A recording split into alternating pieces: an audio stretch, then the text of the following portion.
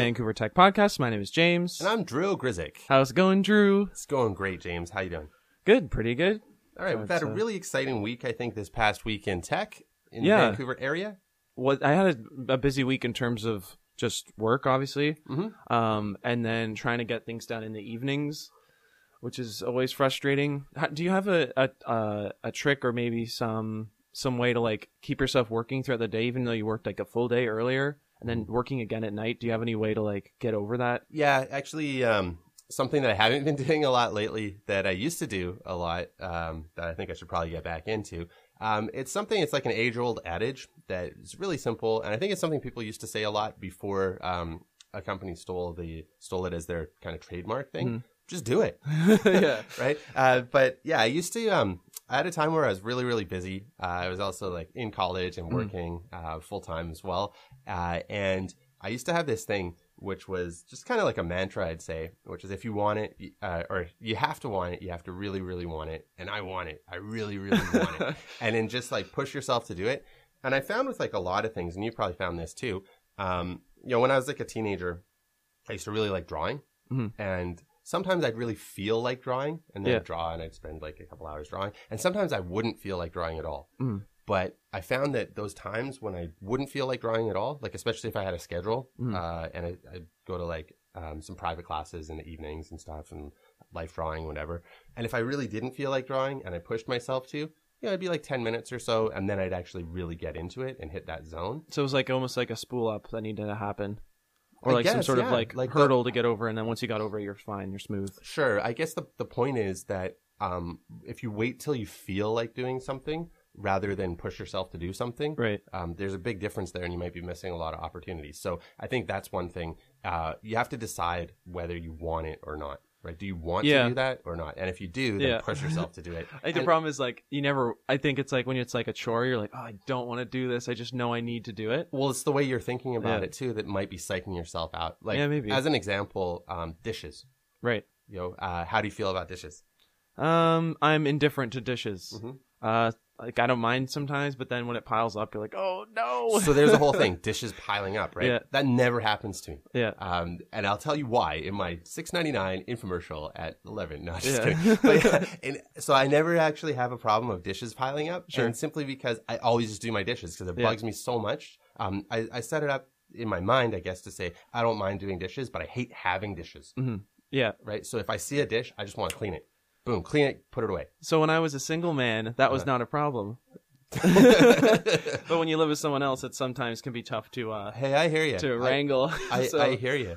Yeah, but that can be something you can rub in somebody else's face. Yeah, exactly. I always do the dishes. Yeah, exactly. I think that one of the things, like I used to have that anxiety with like writing, like if I knew I needed to write a long email or like write a story or write some sort of document, I used to find it so hard to start. And for something like writing, I switched to what you're talking about of just do it. Like just start, start. And if it's terrible, you just rewrite it and you keep rewriting it until you get it to the way you want. I found that's easy with writing. When I have something like a project that has like a state and I need to remember where I left off, where I'm starting, like if I came back to it later, that always seems more difficult than like starting something new. Cause I feel like starting from the beginning, you kind of just have to start. There's somewhere you need to start. But if you're starting from the middle, that feels a little bit harder, at least from like I definitely relate to that. Yeah, of course. I mean, if you already have something, you have to get your whole mind back into it. Right? Yeah, for sure. I don't know if there's like, if maybe writing a little bit more modularly is a thing there, even because you still have to look at like how that module fits into everything else and what you're trying to do with it. Yeah, I don't know. I think getting back into the groove of things, but same principle applies, I think, and I think so many things are really just in your mind, right? So you have people that are always complaining and always like, "Oh, it sucks. It's Monday morning. There's nothing good about it." Yeah. And then you have people that are like, "Awesome, it's Monday morning, yeah," and like everywhere in between, I think. And I think all of that is just really, it simply boils down to a choice that we make. How do I want to be? And how do I want to present myself? And how do I want to think about things? For me, I tend to prefer the happy part of it because I like that. I would agree. I would agree for sure. I'd always approach it as, this could be a lot worse. This could be a lot worse. So don't be so sad. It could be way worse. Yeah. So anyway, any interesting projects that you're working on or anything like that this week? Not necessarily. A lot of management stuff. in terms of like planning or just like, actually I've been doing a lot of AWS stuff lately, working with Ansible to try to get our project creation like boilerplate up and running. So I created an AMI. I wrote like a Ansible role for just booting up an EC2 and assigning all the instance stuff. Because one of the things that we want to do is keep every instance in its own VPC.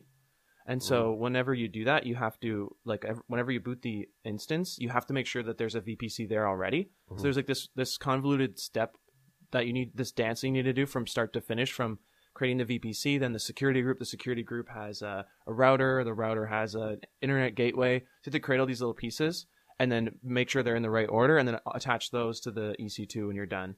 So like getting that dance in correct was a bit tough, but I finally got it. Now it's super smooth. It takes like, I think maybe like a minute to go from nothing to like a whole stack completed, including all the groups, including your keys are in there and everything. And it's pretty awesome because you just hit one command, press enter, and it just goes and creates an EC2 and returns everything you need. Yeah, it's nice. It's pretty nice to have things automated, isn't it? That's like, I think one of the most rewarding things of our job is like just to be able to sit back and see things work. Yeah, exactly. When they do work.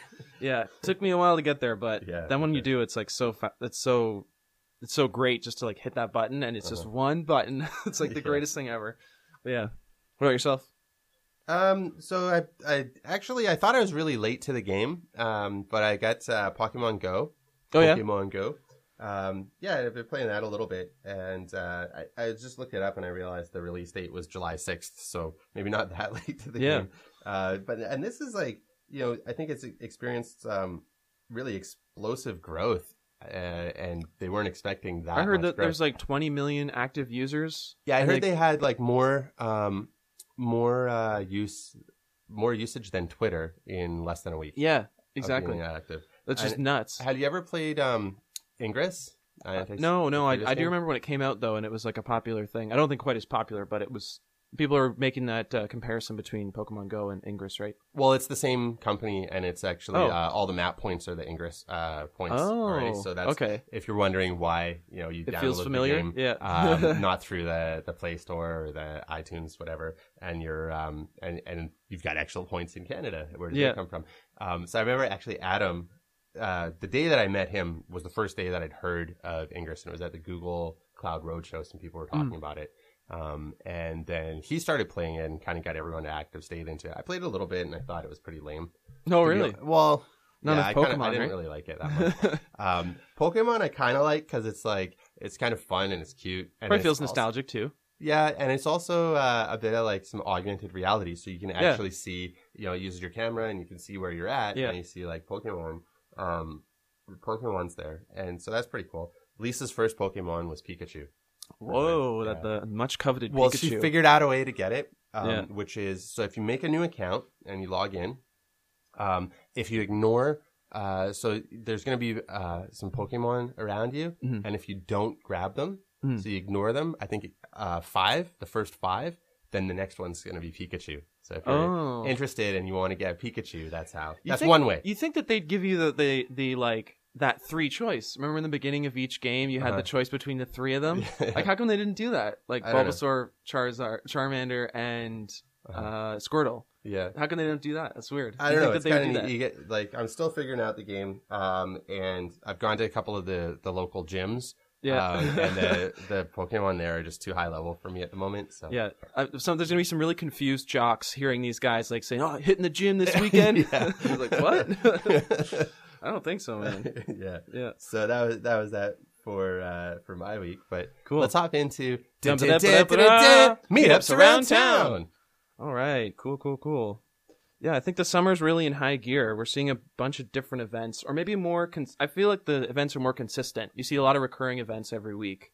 Well, we've got our staple events, I think, for sure, and then we've got these one-off events. A lot of places have said, okay, that's it for the summer, and then we'll see you back in September. And I think, attendance is kind of hit or miss in the summer. This summer so far hasn't had the best weather, so it's not really a toss-up of, should I go paddleboarding or should I go to a meetup? It's like, it's raining. Yeah, it's raining. And it's been raining all day. We'll see how that goes. So did you end up going out to anything last week?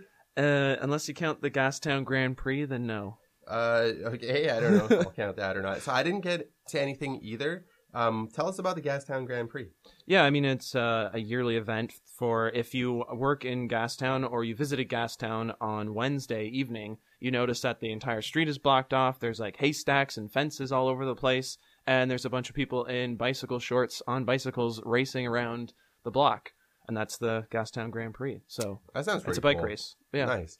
So I didn't really get to anything. I think the couple of things that I really wanted to get to that I didn't were I think Tuesday and Wednesday. So Tuesday I really wanted to get to the Van Bug, the BSD meetup. Yeah, the certification one. Yeah, I didn't get to, and I really wanted to, but I got really busy with work. And the other one was I really wanted to go to that one at OpenDNS. There was a Unity workshop for, I think they were just building out like an Asteroid game. But that would have been pretty cool because I haven't played around with Unity, and it's something. I guess when I first got into programming, I was like, yeah, I really want to make games. Yeah. And then as I got into programming, I was like, wow, this is fun. This is like a game, kind of like figuring out and solving problems. And then a lot of games became pretty boring. So, of course, Pokemon Go is awesome. But I'd like to see a survey of how many programmers started out wanting to make a game. Yeah. It seems like a really common thing because I was sort of the same way. Like, oh, I can make a little game out of this. Like, I could build a game.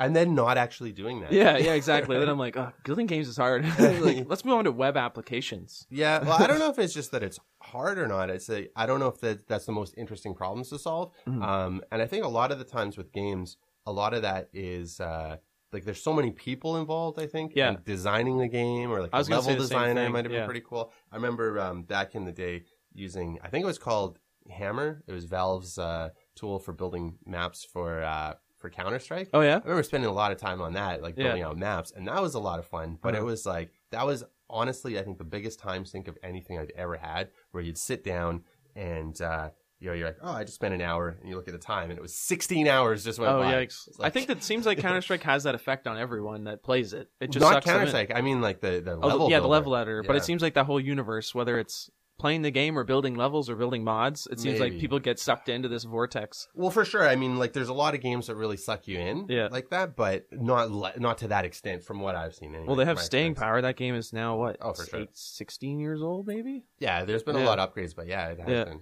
gone through quite an evolution. I think from 90s, maybe 20 years old. Maybe. Pretty close. I'm not sure when it came out. Anyway, let's look at the upcoming week. So we got Monday the 18th. We're starting out at 4 p.m. with Git Help in Zerotech. That's over at Decentral. Make sure to bring your laptop. So if you're interested in Git, if you're an expert at Git, or if you're a beginner at Git, this would be a good meetup to go to.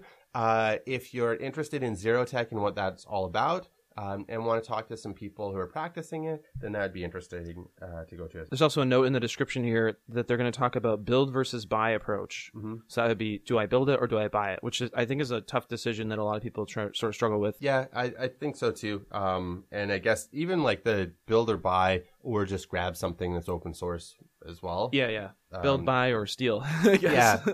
And I think that's kind of interesting. I guess it really depends on what it is and how you want it to work. Yeah. Yeah, and then we've got BrainStation Vancouver has something coming up at 6 to 8. What's going on at BrainStation? That's the Intro to User Experience Design workshop. Okay, and this is a $15 workshop. So I'm actually thinking, you know what? It's kind of weird. Like, should we be talking about, here's this coming up, this is a paid thing, or not? What do you think? I don't mind so much when it depends on what the price is sometimes. Like if it's a 2-hour thing and it's $200, well, it's like you might think, okay, well, what's the benefit of us talking about it? But then again, our job or our role here or the show is about talking about these events. So I think to leave them out for any particular reason, I don't think money should be one of them. Yeah, I guess it's true. Like a lot of events have, like HackerNest has the suggested donations, suggestion of $10. And the Tech Vancouver has like a $10 or $12 cover. Yeah. And so this is like a $15 cover. But it's an intro and it's a workshop. So if you're interested in user experience design, it might be interesting to go to. I think maybe we should go to one of these sometime and actually see what it's like. Yeah, absolutely. That'd be kind of neat. All right. And then, so it looks like the Generate Tech Group meetup It does seem to be weekly as well at 7 p.m. to 9:15 over at the Edge, which is 412-289 Alexander. Mm-hmm. And so this is talking about, I don't know if it's still too late to get into it. This is their 7th meeting about this active interface. Or active interface, the world's first active interface. Mm-hmm. So if you've been to this, if you know about this, let us know. Otherwise, one of us is going to have to go out to it sometime. Yeah, absolutely. Monday at 7 p.m. I'd definitely bring my computer, although I'm not sure what happens at the meetup. Yeah, I agree. Cool. And then Open Coffee. Yeah, this is Tuesday the 19th. We have Open Coffee. This is over at Nelson the Seagull, 3:15 in the morning at 8 a.m. Tuesday morning. Yeah, I'm actually going to try to make it out to this because I actually pass by this on my way to work, but I'm always around like 8:50. I'm passing by, so maybe I'll leave a little bit earlier. So if you get up a little bit early, you can hop in there, grab yourself a coffee, say hi, and see how it is. Cool. Yeah, honestly, I don't think I'm going to make it out just because it's opposite direction. Totally the opposite direction for me, yeah. I could, and maybe I should, but I think maybe sometime this year, maybe sometime next year, we're going to end up outgrowing our space and have to move. So maybe that would be a time to make it out there. So then there's a Lunch and Learn happening over at Brain Station. And this is all about, I think, Lunch and Learn, importance of email marketing. And it says Hootsuite. So it looks like meet Christy, email marketing strategist at Hootsuite for a Lunch and Learn in Yaletown. Yeah. So this one as well, there is a ticket to purchase, and it's also $15. It looks like it might be pretty fun. Yeah, cool. Then we have the Vancouver Azure group with the Azure Machine Learning Challenge. Yeah, this looks really cool to me. I'm quite interested in it. This is over at Build Direct, 401 West Georgia from 6 p.m. And have you used Azure much? Only a little bit. I used it on one project, and I actually played with their... I can't remember exactly what the combination of words is, but it was their sort of machine learning data analytics tool, which was like there's cognitive services, I think it was called. Mm-hmm. So you could send it some text and it would send you back results based on whatever API you were using. But you need to build up an instance first, which I thought was kind of funny. But yeah, definitely like Azure has a ton of these like microservices that are geared towards machine learning and analytics and data science type stuff. So it'd definitely be cool to check it out. There's a couple of things that I like about this. One is that this is it says right in it, hands-on lab. Azure Machine Learning Challenge. Sounds awesome. I'm also really interested these days in Azure. So we've been talking a little bit to Jeff King, and I think we're going to get him on the show probably in a couple of months from now. He said he was pretty busy. I met with him last week. Sure. But we're interested. One of the reasons we reached out to him was to just kind of see what we could get, as a startup. For cloud services. I mean, we're paying quite a bit on AWS. It's not tons and tons, but I mean, it is like $3,500 a month or whatever that we're paying. As a startup, we feel it. And so, looking at something like Azure, where looking at the BizSpark, you can sign up for that and you get like $750 a month in Azure credits. Yeah. And then you can also get, like Visual Studio license for up to like 5 of your team members, things like that. And it looks really cool. So we're at least checking that out, maybe as a failover cloud, and also for me, just for pure interest, just to get used to like another cloud infrastructure, and to have another point of comparison. Well, I mean, when we went to the Open Data Transit thing, there was a Microsoft guy there, and they were talking about giving startups 3 years of free instance or whatever they call their. Well, I think that it's something like up to 750, depending on the size. And then you can kind of go from there. I think you had to be like post 50 million or something, pre 50 million in funding or something. They had some requirement, but it also says bring your laptop and also make sure you have a Microsoft account. Yeah, so I think this should be a lot of fun. And I think if you're, in this case, like Azure Machine Learning Challenge, and I'm not sure if I'm reading too much into this, but let's imagine you are a startup and you're building something out and you have all this data coming in and you want some sort of machine learning over that to say, maybe I want to give my user base suggestions or recommendations for something. Well, this might be that hands-on lab to help kickstart your way for doing that. So absolutely. I'm hoping to make it out to that for sure. Yeah, that'd be really cool. Seems like a lot of fun. And then we have the Clojure Hack Night, also at the same time, 6 p.m. over at CodeCore. Definitely bring your laptop if you're in a Clojure. If you have something to hack on, make it out to that. They changed their description. You should just say Hack Night, period. But now it just says Hack Away. So Hack Night, period. Now it says Hack Away. Hack Away. Sounds pretty awesome. I like the Hack Away. Cool. Now Wednesday. So yeah, Wednesday the 20th. So we're starting out here from 4 p.m., we've got the Vancouver International Tech Talent Meetup. So this was an interesting post. This is happening over at Red Academy, 1490 West Broadway. Yep. And this is the Van Hack Fest. What's the Van Hack Fest all about? So brought by our friend Ilya Brodsky. The Van Hack Fest is sort of a meetup, I guess, / recruiting thing or like training thing. It teaches you how to get a job in Canada. So if you're new here or you know someone that's new here, it'd be good to point them in this direction. Ilya is obviously part of Van Hack. He's been on the show. So if you want to learn more about Van Hack, you should definitely listen to that episode. Yeah. I wonder if you're, even if you're just new to Vancouver, it might be an interesting thing to go out to, but yeah, absolutely. Cool. And then we have the Vancouver Linux Desktop Meetup. So from 4:30 to 6:30, definitely bring your laptop or your device. Mm-hmm. I don't know if this would be the meetup to bring your phone and say, I want to get an Ubuntu phone installed on it, but I bet you there'd be some geeks there that would love to help you out with it. Yeah, that's a good idea. Or maybe, you just inherited a MacBook. And you're like, I don't like Mac. Yeah. I need to get Linux on this. As Adam says, the Freedom Hater Pro. Yeah, so this would be an interesting place to go. It might be pretty fun to check out. Yeah. So then we have from 5:30 to 6:30, we have the Pluralsight study group. Definitely bring your laptop and your Pluralsight login. Do you know what they're studying? Are they still on the WebGL? No, they moved on to implementing feature toggles in .NET. Oh, that's pretty interesting. Yeah. You ever done a feature toggle? Yeah. There's some interesting discussion on that. I think sometimes it's a good way to implementing feature toggles is a good way to kind of roll out incrementally some of your code. And sometimes I've heard some arguments for just, for a lot of the continuous deployments, to always have your code or up to date. So whatever you're working on, continuously be deploying that, but have it toggled off. And I've heard some arguments against that as well. The feature toggle stuff? Yeah. Yeah. Yeah. I mean, feature branches versus feature toggles. Yeah, I was going to say the same thing. Yeah. Although that seems like a much older argument than we hear today with kind of continuous integration and deployments being a regular thing. And even things like A/B testing and just having some of your users opt in. I think feature toggles make a lot of sense in the right conditions, and a lot of those right conditions seem to be around in a lot of modern applications. Sure, absolutely. Yeah, I've tried doing the feature toggle thing. I think it makes sense for small stuff. Like I literally had a project that one of the first ones I worked on at Invoke.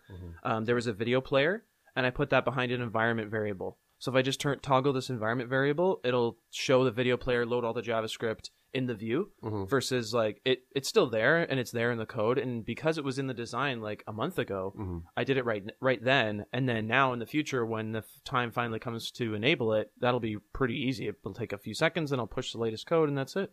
And I guess like a nice advantage of that is you're going to know that it might just work. A disadvantage is it may introduce some bugs while you have it that are really hard to tell and detect that that's the reason why. That's exactly what I was going to say. So I turned this thing on, but the thing is I've been working on this thing on and off for a month still while this feature's been sitting there sort of locked in and solidified. Like what if my work on everything around that feature affects the feature itself? Oh yeah. Then the feature toggle just seems like, maybe just a waste of time maybe, but we'll see what happens. I mean, I'm always to experiment, but I like feature branching. It makes the most sense to me. Yeah. So anyway, this looks like implementing feature toggles in .NET. Looks like a pretty interesting thing to be working on. And make sure to bring your laptop again and your Pluralsight account to that.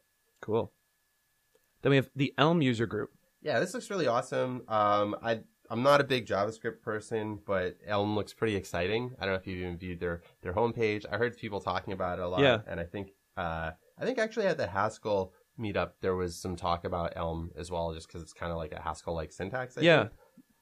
And this is Elm Meet and Hack. And I really like the theme of this as well. I don't know if you read through it, but it basically says, we felt like the best way to learn something is to get your hands dirty with it. So let's hack away on some Elm stuff. Yeah. And I think this is like some really like-minded people, with myself at least, just grab something and let's hack on it and let's work together and be social about it. Sounds really cool. I wish I had time to attend a lot more meetups, but this would be one I'd like to check out.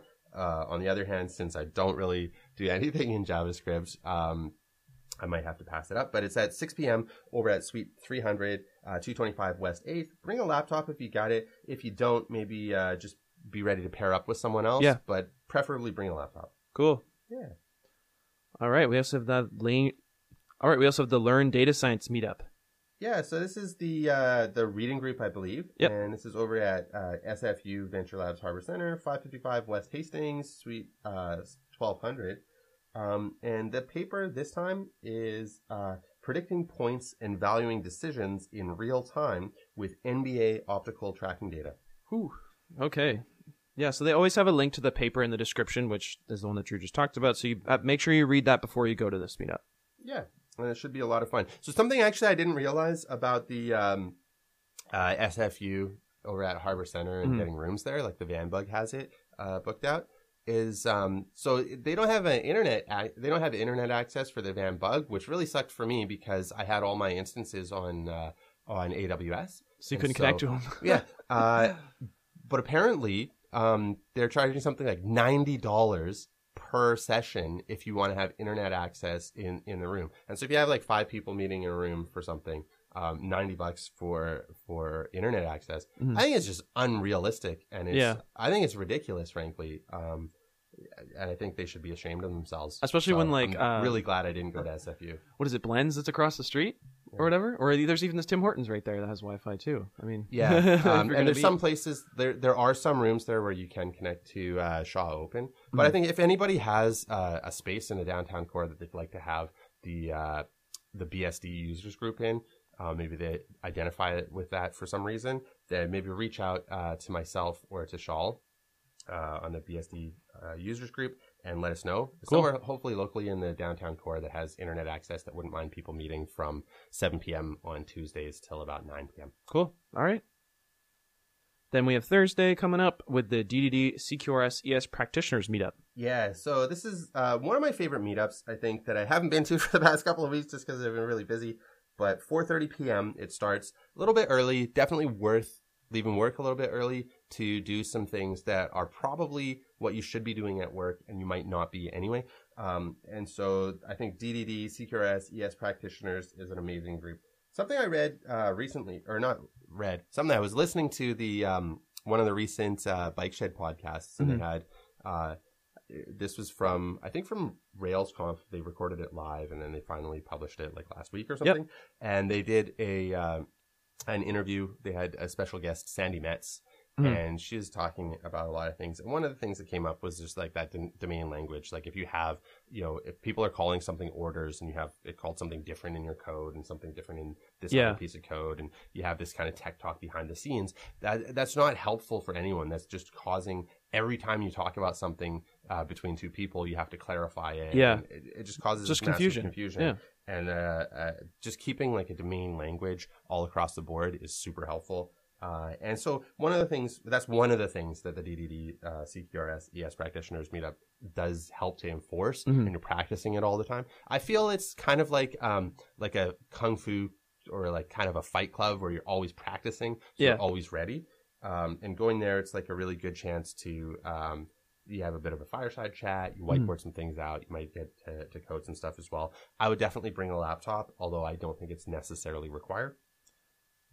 Anyway, 4:30 to 7 over at Decentral, 436 West Pender. Then we have from 6 p.m. to 8 p.m. Lighthouse Labs has their demo day. This is number 300, 128 West Hastings. If you're interested in seeing what the next generation of developers has been up to before they hit the streets looking for jobs, go check it out. This is going to be fun. No need to bring your laptop. No, but there is a registration link there. You should RSVP at their Pick-a-Tick site. There you go. And then we have this Code and Coffee from 6:30 p.m. to 8:30 p.m. over at Mobify headquarters, 300 948 Homer Street. Have you been out to Code and Coffee, James? Oh, yeah. Right? I think I haven't missed one in a long time. Oh, is that right? So you go like quite regularly? Yeah. I hear you say good things about this, and it seems like it should be pretty fun. Yeah, so you got 6:30, drink coffee, eat Timbits, and mingle. Yeah. That sounds fun. There's also wine. It doesn't say that, but there is wine. Okay. Secret wine. Nice. Yeah. Well, not secret anymore. Yeah, no, not secret anymore. And then there's some short talks. So we got Gavin Mogan giving a talk, No Rest for the Wicked, how-tos, tricks, and tips to build REST servers. Oh, that sounds really fun. Mm-hmm. And then Abinya Walker is giving using the hypervisor in your development workflow. So that's kind of neat. I guess that's probably having to do with using things like Vagrant and Docker and whatever. I guess if you're on a Mac, then you need to run that through a hypervisor. Yeah. Usually. But yeah, interesting. Sounds like it should be pretty fun. Both of these talks look really fun and really awesome. So definitely worth checking out. And then 7:30 p.m. work discussion period for technology passion projects. Yeah, absolutely. And then 8:30 p.m. Thank you, everyone. This sounds really cool. Yeah, absolutely. It's always great. It's at the Mobify office there on Homer Street, 9848 Homer. It's just awesome. It's so much fun. And it was one of the first meetups I went to when I moved here because I lived down the street from there. So I was like, oh, this sounds cool. It's close by. And I went there and it's great. There's a lot of RSVPs as well. It says like 74 going. See how many people actually turn up. But that's a great space. And it sounds like a great meetup. I don't know why I haven't been to it. And I should probably go and check that out. Yeah, cool. All right. And that rounds out our Thursday. Then we got Friday. This is something I thought was pretty cool. So the Public Cloud user group had posted, you have to click the Pick a Tick link to register. And this is neat. It's starting from like 8 in the morning, I think, till about noon.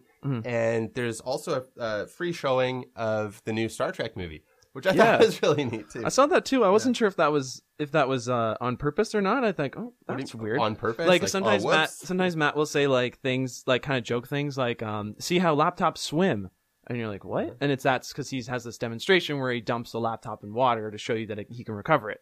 Right. Like some of those type of things. I guess he literally means the Star Trek Beyond movie, but that's pretty cool. At Scotiabank Theater, so it definitely is. And this looks like a nice half day for a hybrid cloud. Are you ready?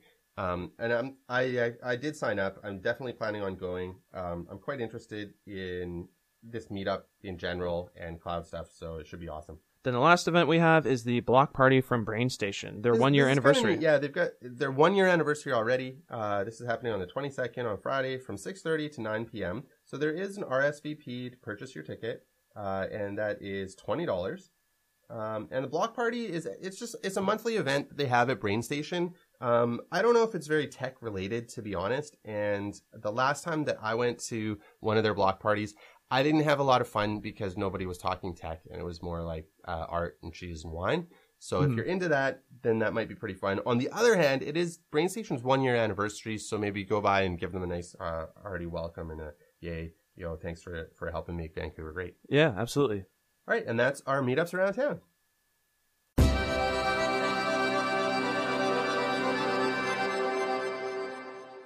All right, and we're here with our special guest, Calv, Calvier Sandhu. That's right. So do you go by Calvier or Calv? Calv. I know you by Calv. Okay. Yeah, it does throw people off because it's not one of those common names that people know how to shorten. It's kind of like me as well. Like, I've got Andrew on all like my official stuff. With the CRA, for example, knows me by Andrew, but I go by Drew. And that kind of throws people off. Yeah. But yeah, I spent a lot of time in Korea, and people there. They're like, Drew, that sounds funny. So I went by Andrew there as well. And so I got a whole, 10 years of people who knew me by Andrew. Yeah, no, it goes by Calv. It's nice and easy. I get all of the Twitter handles and the Instagram handles because there's no one else registers KALV. That's sweet. It's nice and easy, so yeah. Awesome. That's pretty cool. So tell us a little bit about your experiences as of late with Pokemon Go. Pokemon Go. I just loaded it up about 5 minutes ago and it crashed. Yeah, it did. Yeah, the servers are down, I guess. The servers are down. What do you think about that? The game? Yeah. All about the servers being down. The servers being down. A little tear started forming in the eye. Yeah. Well, how many software projects do you think launched and had as much traffic as Twitter within a week? And we're expecting that. Yeah, no, there is only a handful. Yeah, I mean, are there even? There's I think maybe healthcare.gov. Yeah, you could probably mention 4 or 5 I can think of. Okay. I mean, I know Flickr had issues early on as well. Anything of large scale at the time, right, relative to what is scale. Yeah. Has problems, right? Makes sense. Yeah. Delicious. I'm now talking about my age in a way. Do you think maybe the problem was that they weren't anticipating as much pirating as they got? Because I mean, there's all these people in Canada using it when it's technically not available. You have to download the APK. I don't believe that's pirating. Or it's maybe it's just beta testing. Yeah, so the beta is being released in maybe places that they weren't expecting. Like they weren't expecting that. I think they're just getting way more traffic than they were expecting, and I think they're handling it pretty well as well. Like my only errors or issues with it are, servers are down right now, so come back later, and that I can totally deal with. And I'm like, yeah, it's popular, everybody's using it. Okay. No, and it's a good sign. yeah, definitely. Yeah. So had you ever played the other game, Ingress? Nope. No, had you ever even seen or heard of it? Nope. That's kind of interesting. I had a little bit, and I thought it was okay, but I'm really glad that they did make that, just so they have all the points where I have my Pokemon gyms. And gotcha. No, I just literally only downloaded it to see what the hell it was about. But what I find fascinating about it is that it's been, 10 years that people have been trying to play with geolocation gaming. Mm-hmm. And, a ton of people have tried this. And it just happened to be that because it's Pokemon, boom. Yeah. Right, and they also added in that, the augmented reality element. I think that's the wow factor. Like, you can see where I am right now. There's this object there, and there's a thing there. Whereas I think the other games that launched, and even like Foursquare kind of attempts to even gamify it, it's just there was no the end game. You just clicked on something or you captured something. We worked on a project in London called Chroma. I've forgotten the name of it. I was going to say Chromorama, but it might be that. It was to play a game with the Oyster cards to capture the stations. So the Oyster card check-ins, we would then connect the API data overnight to see which stations you get. Oh wow, that's cool. And the idea would be we would try and capture all the stations. This great individual we worked with in England kind of came to us to build it. But that was the similar nature. Did it take off? Was it interesting? Yes, it had a niche group of people play with it, but there was no fancy kind of video overlay type thing. It was just you're swiping your Oyster card, similar to the Compass card here in Vancouver, right? Maybe it's the sort of the cross of the hardware's good enough now and the geolocation's good enough and AR is at a point. It's like all these things are meeting and people have data. Yeah, people have data. That's an awesome one or a really big one. I'm just waiting for the Groupon game of hunting coupons in the city to come out, or some random something like that, because you could just see now this fast follow of everything that's going to come out. That's now. a good idea. We'll edit that out and I'll take that. Exactly. And I said it here on the That does seem pretty interesting. So Cal, you're CEO of Brewhouse, and Brewhouse has been around for how long now? Coming up to 2.5 years. 2.5 years. Yeah, okay. Why don't you tell us a little bit of what led up to Brewhouse and what it's been like starting and running Brewhouse? Sure. So Brewhouse, we're a product design and development studio, and the history, I guess, kind of almost started when I moved to Vancouver. Mm-hmm. When I moved to Vancouver from London, I decided I wanted to work with an amazing team. I want to work with great designers, great developers. I have this huge passion to want to create the best environment for these types of individuals to work. Mm-hmm. So I care a lot about the process, the discussions, the conversation, the original XP principles of software development, not the whether it's agile, flow, tooling, the core principles elements that ThoughtWorks and people that are kind of prompted a long, long time ago. So then when I explored some of the companies, some of the startups, it became quite obvious that it's, for me at the time and for my exposure, obviously I didn't know everyone, it seemed easier to go form my own company. So at the time we formed a JavaScript analytics solution, product company. It was called Caliper. Mm-hmm. And the team we built around that, was very small, and to bootstrap it, to buy us time to raise the capital, we ended up working with clients in town, people I'd met. The original kind of some of the things we still do today started back then almost with that firm. That's when Godfrey joined us, and Godfrey Chan. I don't know if most of the listeners probably know of him. I would say most of them probably do, and if not, they should. He showed up in 2 meetups last week. Yes, he did. He was flowing through town, and I think everyone he said, "Hey, meet up for a coffee." Like, well, can you speak at that meetup then too? I thought he graciously did that. But then we tried raising capital. I say try because there was a lot of different learning there about funding here in the landscape. So what was it like raising capital? What did you learn? What were some of the obstacles you had to overcome and get you? I think we were fortunate to have a product that was riding an emerging market.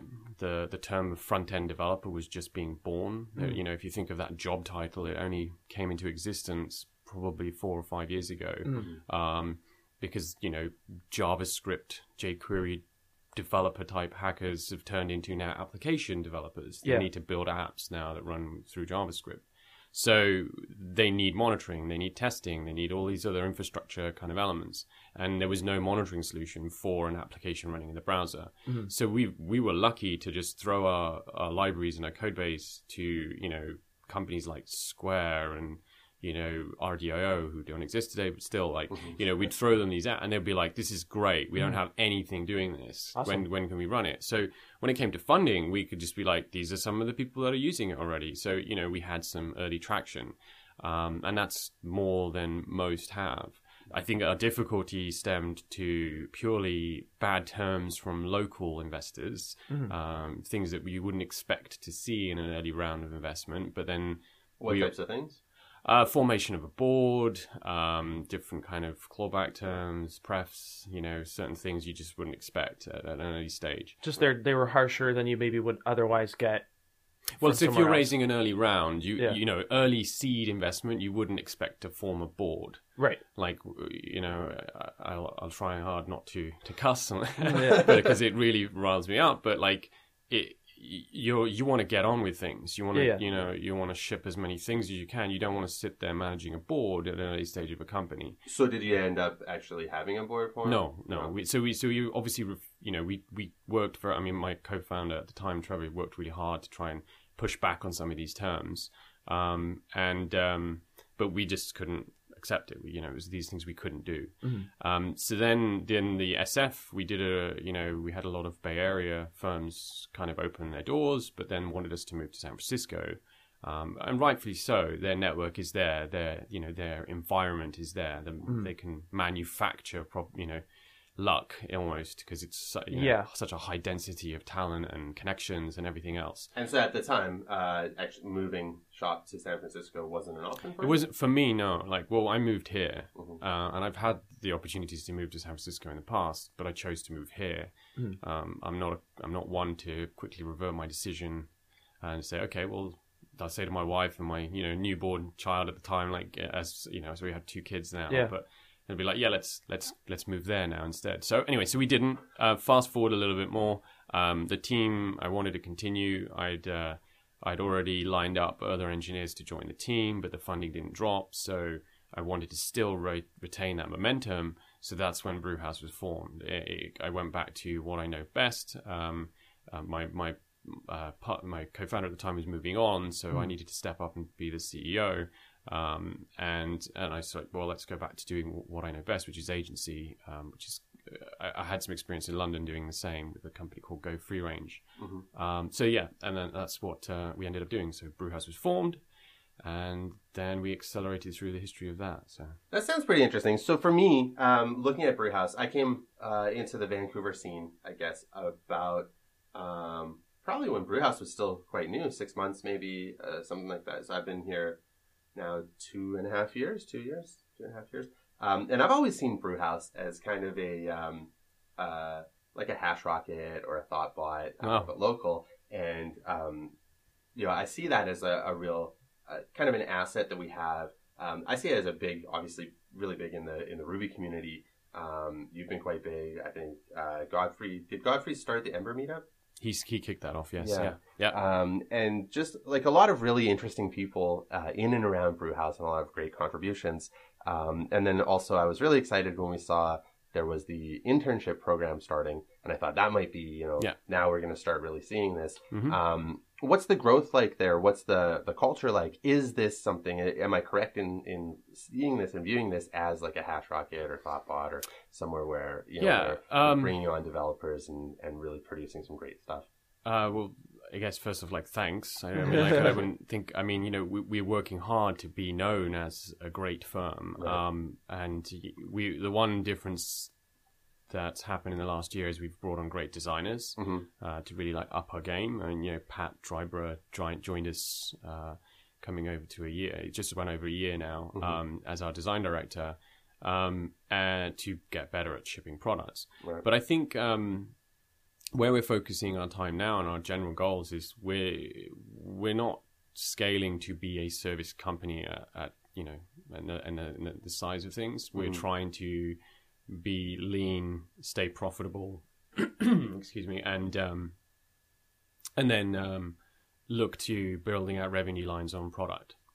Speaking of which, so we see GoodBits. Yes. Tell us a little bit about that. I've recently seen an email come out of GoodBits on, I guess, a monetizing strategy or a new monetizing strategy. Did you unsubscribe for it? That's the question. I did. But actually, the no offense to GoodBits, I unsubscribed from it for my personal email, but I will subscribe to it for my work email because I'm actually thinking of it. I've spent the past 2 weeks, I mentioned this last time on the show, I've been going through all this, unsubscribing everything that I'm not reading. So I did. Haha. Called out. I did, yeah. No, I was thinking about that when I was listening to your last episode. Right. I was like, I don't know how am I going to pitch GoodBits to these guys? Yeah. GoodBits is our email newsletter tool. It started off as a way. We saw a rise of people creating these kind of Mattermark daily roundup emails. And at the time we wanted to create a HTML5 weekly roundup. This is pre-Brewhouse. We had Caliper and we wanted to do like a roundup of everything, web app / JavaScript library roundup.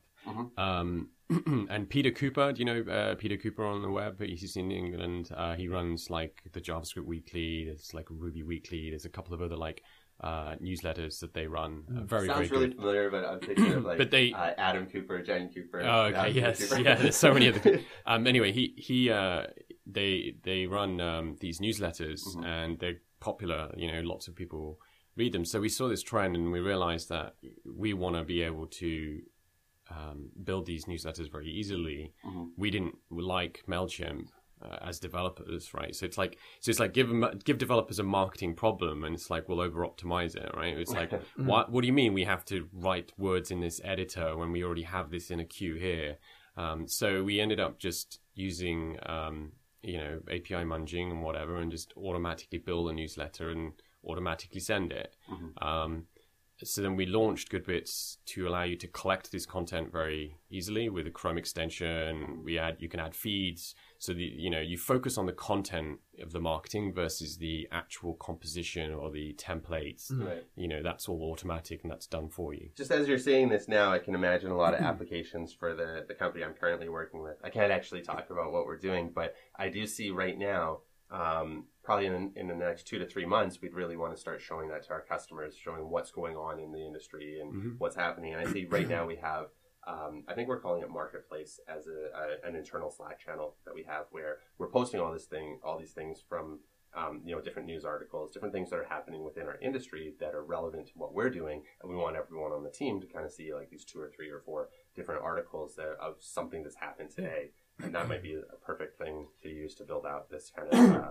I think like GoodBits is... and then it blew up from there. Like people wanted to send from the platform directly and not through MailChimp. People wanted landing pages. So where we are now with the product and where we're taking it is that GoodBits is the place for you individually or as a team or a marketing team or agencies to manage your content. So to collect it, curate it, and that's the key part, that curation, because marketing today is a combination of the original content you create, but also what you curate, putting it together, and then sending these issues. But then the issues is the distribution part, and where marketing is going is that it's not just email. You're distributing content over social media, you're distributing content over publishing mechanisms like Medium or WordPress or whatever it is. So we're now thinking of expanding that notion of, GoodBits is a hub that allows you to manage the content, collect it, curate it, and then distribute it whatever way you please. And to do that, we're now working on we're adding an API. We know a number of customers who just extract content out of an application that they need to put in a newsletter. So we're trying to make that a bit more seamless. Discuss the comment plugin that they use us for what were the most popular commented threads awesome. in the week, whereas like that could be just done automatically via an API. Yeah. So how does the success, I guess, and current and ongoing success of GoodBits affect Brewhouse, and how do you manage sort of what sort of priority each part gets? Yeah, it's whenever. So Brewhouse is formed as a company where the profit don't go in my pocket, right? It's not like a lifestyle business where it's an agency where we cut dividends out to the shareholders at the end of the year. We reinvest that profit into the product that we're working on. Mm-hmm. So what does that mean? If we have a good quarter, we then could invest a bit more time in the next quarter towards the product versus the service. As the revenues start growing with GoodBits, we can then start siphoning off like a dedicated resource, a dedicated product manager, a dedicated dev, designer, and then that's the structure, that's the strategy that we're playing. And the reason for that is we're still trying to stay bootstrapped. We don't, we're trying very hard to not, be dissuaded from this notion that we could raise capital. And yes, it's slower growth. It's not GoodBits is not going to become this huge growth business in a year. It might take 2 years from where we are even still today, since we've been investing in it. But and we just have to accept that fate, I guess. So 2.5 years of Brewhouse being around as an agency, and how many products like GoodBits have you launched or tried to go through? GoodBits is the one that's stuck around the most, and we've invested most of our time on. It's also worth mentioning that we got IRAP funding for it as well. For those that are listening, the BC government Canada actually has great programs to help fund innovation, and IRAP helped us with that. And we've built a couple of other hacks and small products. We did a lot of like chat-based systems. We did a Roundup Roger, which is a Slack bot. We did this a long time ago actually, where it would ask you, what did you do today? And you just reply to it, and then it would send a summary to a channel. Yeah. GoodBits has been around over a year, hasn't it? Yeah. I mean, it had been in like small private form for a little while. Brent was using it for the React newsletter for a while. Yeah, that's right. Does he still use it? I'm not sure. Okay. Or maybe he hasn't. I used to run an agency, and I feel like every agency wants to build a product. Like we tried like 3 times, I think, to like make something and like do exactly what you're saying. Like as you take on this client work, you're trying to also build this product on the side, and you're trying to budget time for that project or that product. We found it really hard to because you do have to make a decision between choosing a new project or maybe working on an existing project and working on the product. Especially when you only have so many people and you don't have this funding that you can just draw from whenever you need to. You have to take a big project in order to work on your product. How do you sort of balance that, or is there a strategy there that you found? Just do it all. Just do it all. Yeah, that's what we tried. No, I mean, there is no specific formula, but I think the key things we did set out when we formed Brewhouse was we needed to start building product early. So it's not. So I've done this before, right? So my previous agency in London, Go Free Range, we tried to build and ship products too. And I think the problem we face then is you need momentum. You need to continue working on a product. So you need a constant. So you need a champion. You need a product owner. And we're fortunate to have me as the product owner because I'm a developer. I'm a /designer /product manager. Like it's therefore I'm constant on it. Okay. Which is one good thing, but then it's also a bad thing because if I spend too much time on that area with the resources that are on it, or no resources, then the rest of the business, Brewhouse is its service side, and the majority of the revenue comes from, can suffer. We talked about a bit of this stuff on our Brewhouse podcast.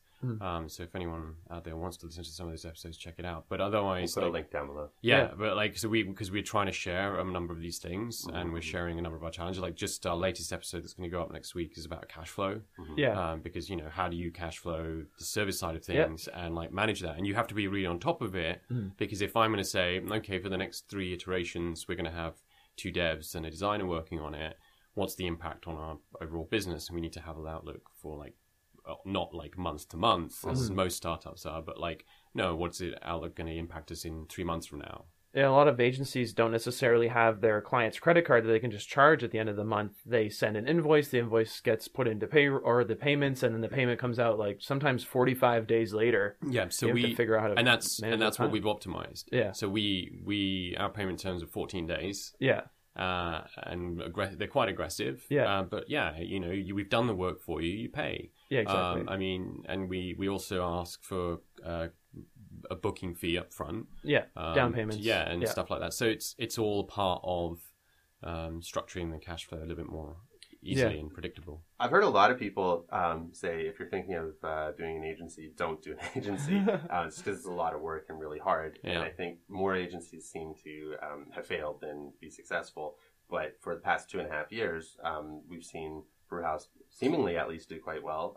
We see some really interesting people. I think when Godfrey was there, we had a core contributor to Rails, Philippe, and he was quite active in active admin. Mm-hmm. I don't know if he still is, but he has quite a bit of contributions to that. And it's quite interesting to see this. And I think that's one of the things for the dev community, looking at a company, seeing the contributions in our dev community. So in that case, it's one of our values. Yeah. One of our values is to give back, Mm-hmm. and we try and promote everyone to give back in some shape or form. And we hire passionate people, and if you're really passionate about what you do, it becomes quite natural for you to want to go grab a coffee with someone in the industry. And this is formed from the way I operate. I love giving back. I think it's been bred into me as a young child. I'm Sikh, so part of Sikhism is like to give unconditionally. And so it is hard because sometimes always people would look at it and go, well, what do you want in return? Yeah. But there never really is. I mean, this is also why I run the Ruby Meetup. I picked it up right from the early get-go, and people were like, oh, did you do that because it's a lead funnel for Brewhouse or whatever? It's like, it's not. It's purely because there was no Ruby community as much, because Sunny didn't have time to continue it. I don't know if you know, Sunny was the organizer of the Ruby Meetup. He was too busy in his company, so it's like, well, I'll do it. I'll run it. Right. That was literally it. And I believe that like having a community, a good connected community, can form lots of other connections and lots of other goodness, right? And that's the pure purpose. But giving, and then comes back to our value.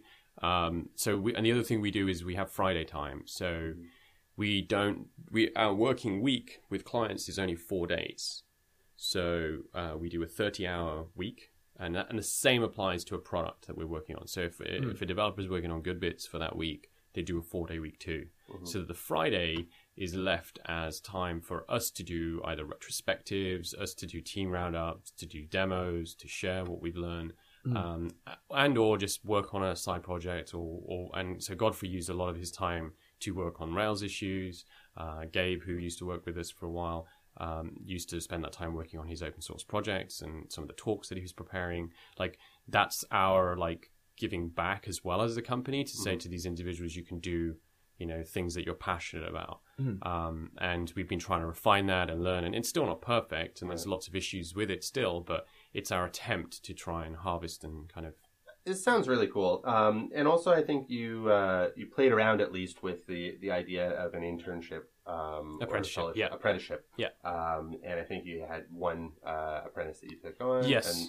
And that seemed to go pretty well. We were going to have another one, but he was too good, so we just hired him. He didn't need to go through an apprenticeship program. Right. That's Alex that you're talking about? Yeah. Which is pretty interesting. So that's I guess a sneak preview at we had spoiler. a couple of people on the show from CodeCore. We wanted to have students from each of the boot camps and then do a year later follow up. Where are they now? And so I guess there's a sneak peek at where he's going to be. Okay. Well, I don't know. This is still not a year yet. But Alex better keep his game exactly. up. Yes, Alex, if you're listening to this. So that's pretty cool. So are there any plans going forward to continue with an apprenticeship program? Yes. The next is Pat's keen to do a design apprenticeship. And it's just a question of when. I think this year, we originally set out the year thinking, we can keep scaling up.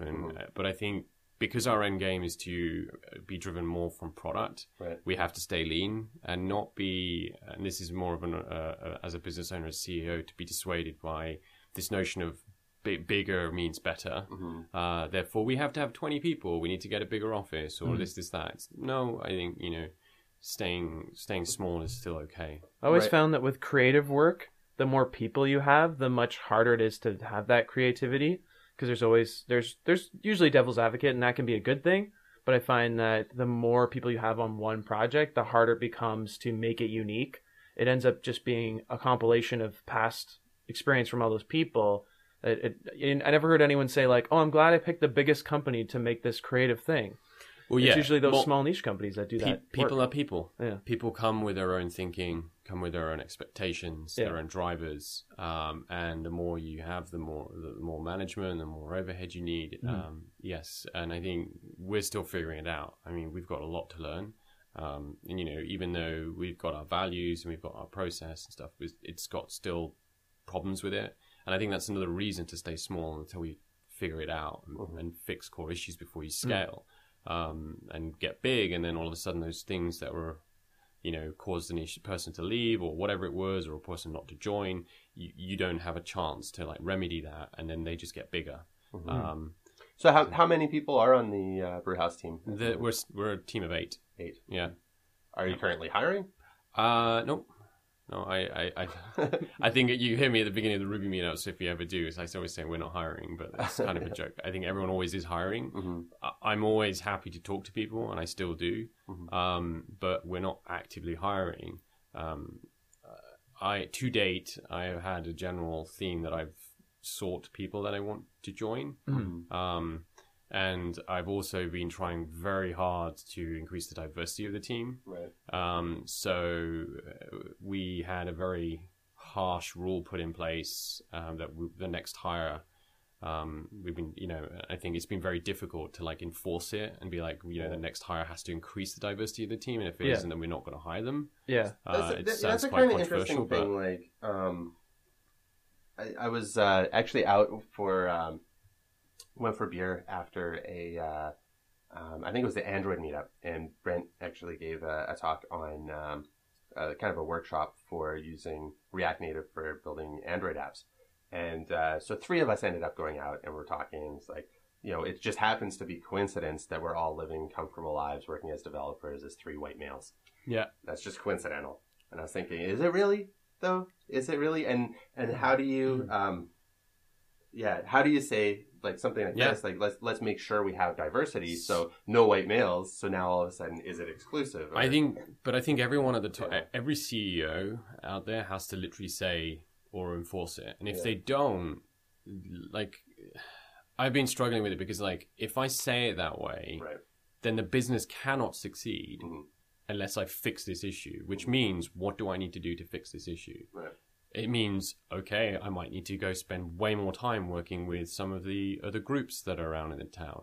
I need to go and mentor more people, and that's effort on my part, explicitly effort, not like things that just happen implicitly, and that's the natural way of things. Right. Going out of breaking the norm, doing things that are outside of everyone's comfort zone to do something differently. And if we're not doing that, then it's not going to change. What's that whole thing about launching the spacecraft to the moon? We do it because it's hard, not because it's easy. Yeah. Right? There's like a challenge, and that challenge is... And you have to set that. Yeah, if you have that challenge and that's really difficult, you have a lot of decisions to make, or you have to take the time to meet that challenge. And it's difficult. Yeah. and I'm, and still today I'm finding it very difficult. But yeah, I mean, we're getting... Me, Pat, and Philippe as kind of execs, I guess, in the group, we're very keen to try and make that change because we're worried. In the way you said, Brewhouse is being seen as a hash rocket and whatever, and it is Fermentown. Well, we better fix this because if people are looking to us as what the company needs to be, well, we're broken. Don't be like us. Do you think Canada has on the team page? I was going to say, do you think Canada has almost like a little bit of an easier time because Canada is so diverse? Like, I've talked to people that were maybe visiting that guy, Joe, that we talked to who went to Asia. He said that it was so strange because he's Canadian. He's from, I think he's from rural Ontario. And even there, he said, like, it's a pretty diverse place. But when he went to, there was like, he was at a train station in Japan or something. He said, I was like one of the only white guys there, which is like really strange. Because if you walk out on the streets of Vancouver right here, just Robson down the street from where we are, then, you know, you see all types of people. Yeah. It's crazy. It's I mean, like, to totally a certain extent, like, we're doing quite well. I mean, look at me. I'm a British Indian, moved to Canada. You know, we've got people from Philippines, from France. We've had people come through from Hong Kong, like different backgrounds. But like, just clearly say the issue that, you know, we're talking about here. When I say diversity, the major diverse issue is, you know, the females in the group, the women. And, you know, how can we create great products when we don't have a different perspective in the group? There is I think James brings up a good point that there is a good amount of diversity in Vancouver. However, that doesn't necessarily change societal pressures and or encouragements of you know, certain behaviors over others towards certain with gender biases. Something that actually took me kind of by surprise. I was listening to the Bike Shed podcast. And they interviewed Sandy Metz, and she was talking about, you know, how she kind of giving her first talks at Rails Conference and, you know, getting into writing a book leading up to that wasn't so much because she had all these things to say and all these ideas and was a prolific writer and wanted to do things. It was because of an incredible amount of encouragement from people around her that really almost pushed her into doing that. And I think that's something we need to start overcompensating. You know, we need to start saying, you know, like I think we all know that in software development, something that's actually, it's hard. Software development is hard, and that's a hard thing, and it's not easier, I think, for white males than for anybody else. It might be because people expect it of you, and I think for me, I don't consider myself to be a very good developer. I struggle a lot, and I learn a lot, and I get over and I kind of get things done, but I don't consider myself like super talented or a natural. And I think it's just it's really hard. It's really hard stuff, and we really have to push ourselves. And I kind of hate it when people are like, oh, it's so easy. And you know, a lot of things, once you realize it, they are really easy. But we really have to, you really have to kind of bulldoze over your insecurities. And I think that, trying to hide that from other people and say it's easy doesn't help anyone. And I think that maybe encouraging people as well, might help. I don't know. Yeah. I don't know what the solution is. And we're still figuring it out. Yeah. I think the key thing is just putting it on the agenda and making sure we're trying to do something about it. I think whereas, you know, a year ago, we're focused on trying to just get the business better, the people better, the quality, you know, etc. Right. Whereas if it's not an agenda item, then you're not really going to. I think one of the things is that this job, type of job, is so new that I think you have these people that are going for those jobs that are maybe they're just new jobs. They require different types of skills. They require a different upbringing.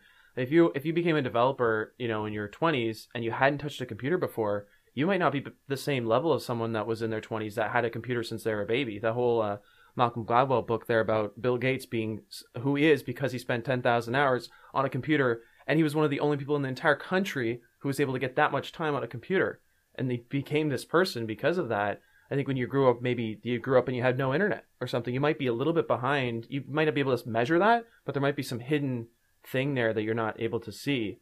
Whereas people that are, if you have as this job gets more mature and as the environment changes, Canada gets more internet coverage, the education changes, all these different things, the access to technology is way different than it was even just 10 years ago. I think you might see that diversity problem going away a little bit, or at least leveraging that. As you have more access, like you can go to the library right now, the Vancouver Public Library, get on a computer. Maybe. You know, I mean, like I say maybe only just because, I think maybe people, we're just a bit harsh. We don't empathize enough. It's quite easy for that hacker that comes naturally to look at another person and go, oh, you did a boot camp and you think you know this now? Yeah. Whatever. Right, like I've been doing this since I was 12, and then I did a comp sci degree, and then I did this, but that mindset, those people, exactly. If that shifts and changes, then maybe perhaps. So it's like, you know, you're standing beside a person who's on the other side of the world, but both had a computer when you were a baby, and all so I've seen it. I mean, you know, I came out of a comp sci degree, and I naturally joined teams in London that had only done comp sci degrees, and there was this kind of negativity towards those that learned code in the bedroom. Yeah. Right. Yeah. And I think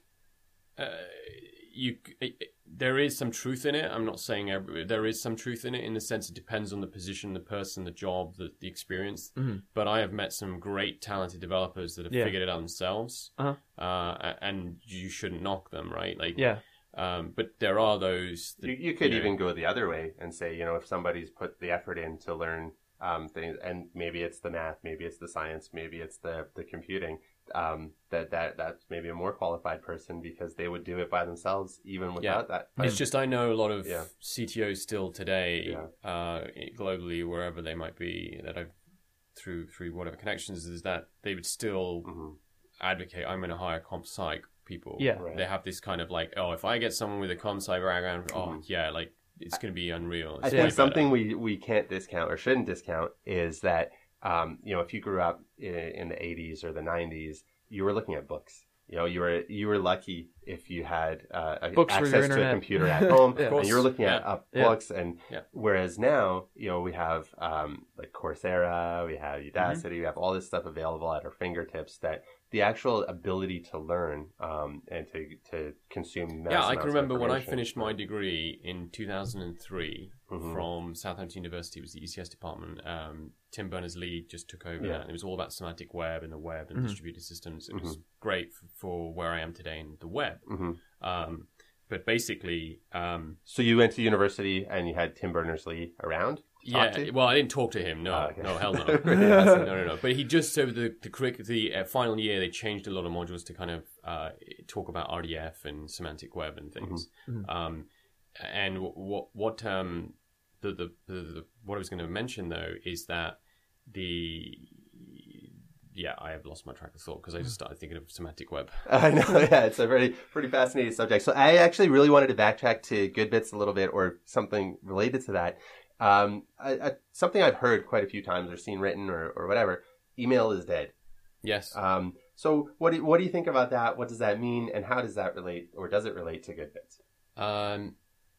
Email's not dead. I'll keep this short and quick. The email has only started to be adopted by the majority of the world, if you think of it.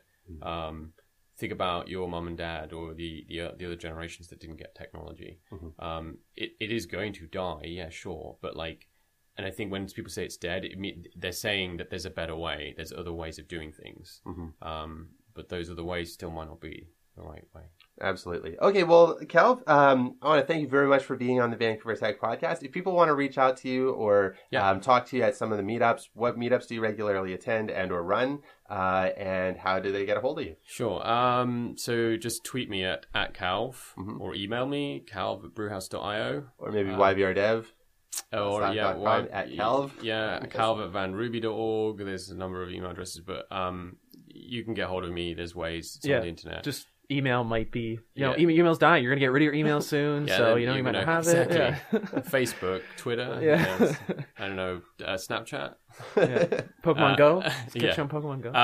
But I run the Ruby meetup. We've had a bit of a hiatus for a while, but it's back. Nice. We're going to be running regular monthly meetups. Awesome. A great crowd turned out last week to see Godfrey. We're going to keep doing that. You're going to keep having Godfrey? Yeah, exactly. I'll fly him down. I sometimes cover. I'm more at the startup meetups in town.